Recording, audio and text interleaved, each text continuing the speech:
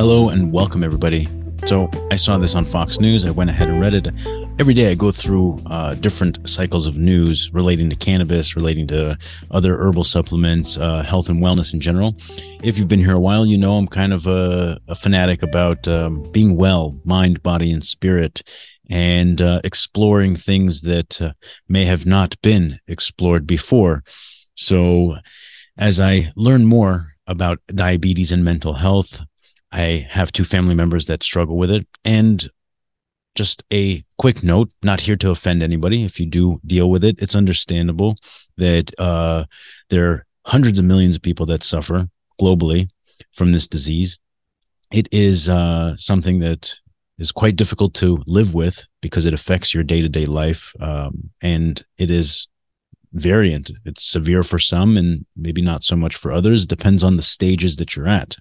So as I went through this article, which I will link down below for you to check out, I inevitably felt there was some 2 cents I should add here, being that I am witnessing the deterioration of my own parents, and there's some correlation with lifestyle and various other things, which I will most certainly add my opinion about. And it's fair warning.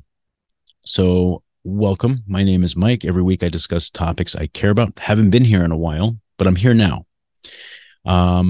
This is a topic that I think many people will find interesting. So I hope you find it of value as well. So what is diabetes? And in a nutshell, to keep it short, it's a chronic, long-lasting disease that affects how your body turns food into energy. And there's three types: type 1, type 2, and gestational diabetes, which is diabetes while pregnant. So currently, there is over 500 million people globally that suffer from it. That is currently. The number is projected to grow to as high as like 780 million by 2045. And there's about 640,000 kids that suffer from it, which is really sad. If you're a parent and you have a child that's suffering from diabetes that early on, it is very sad. Though it can be managed if you catch it early on. But if you don't and you ignore it, and parts of this article talk about how so many people kind of ignore their health, and later on in life they discover they have this because a lot of the symptoms are beginning to surface. So in short, take care of your health. Health is your most valuable asset. You will not get it back. And caring for it from day one is the best course of action. So my 2 cents, my opinion on this matter, why do I even bring it up, is exactly this. Our health is finite. Our lifespans are finite. And as I watch my own parents deteriorate, like my own father now, he's not doing too well. And I fear the worst. It does sadden me. And I think about it often, being that this potentially the final days and months or few years.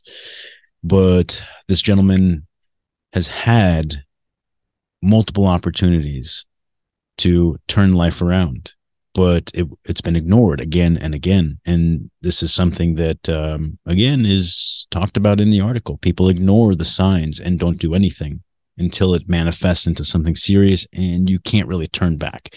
That's kind of it. It's over at that point. You medicate and you try to mitigate the symptoms. So it really saddens me to see it. But what we put in is very important. We have to be mindful. And this is where I've grown this healthy distrust of not just government, but corporations and everything alike. Though that has become a popular sentiment over the years,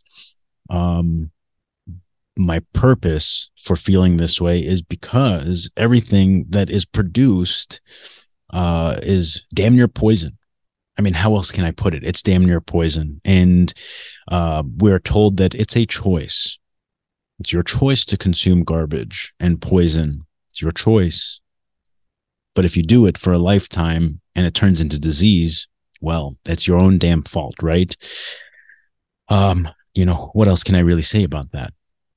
So emphasizing the need to eat cleaner being more mindful and keeping your body intact, because I personally want to live as long as possible and not in a fucking wheelchair. I want to be active. I want to be hiking at 70, 75 years old. I want to do things that I do now, but later on as well. So in order to be able to achieve that, what must we do? What can we do? And the first step is the acknowledgement. If we're eating terribly, we got to stop. What goes in is very critical, and we have to be mindful of that. There's some things that we have no control over, like the air we breathe, and they're showing signs and evidence that pollution in the air may be affecting people with high blood pressure and or causing high blood pressure. Now, that's an interesting thought. The research may have to continue so that we can better understand that situation. But that is something we have very little control over, the air pollution. Water consumption and the types of waters we use is not the best necessarily. I've talked about this before. Water is highly chemically treated. It needs to be. God knows I don't want to bathe in dirty water. But with that being said, when there's so much chlorine in the water and your skin is absorbing it, what do you do with that? What kind of problems can that lead to? Don't know. Not a scientist, and I'm not a doctor, but it's still a concern. Any exposure to chemicals in high amounts or even low amounts, parts per million, over a long period of time must have an effect, right? The food we eat, which is garbage, over a long period of time, most certainly has its effects. Now, I'm very excited. The next guest I'm going to be having onto the podcast deals with genetics. She is a geneticist, and we had a great conversation when we first met, and I'm really excited to bring her on because it's going to reveal at least aspects of health, overall health, in a new light. And perhaps it could be the new methodologies used in the future to be able to really understand what your body is experiencing, the symptoms that it's showing, and how to address it on a genetic level, not just medicate to deal with symptoms, like really getting to the root of the problem. So that should be coming up in the next couple of weeks, maybe sooner. Just depends on how we schedule it. But I truly enjoyed the brief time I spoke with her, and we both have a lot of things that we agree on and disagree on. But after all, that is the beauty of conversation. We can have discussions and learn from each other. So what do you think? If you understand what I'm saying and perhaps share the same distrust in the system that we all live in, leave a comment down below. If you have family members that are experiencing this and you want to share the insights, you can leave those down below. I can say that it's quite painful to watch this because, as I said,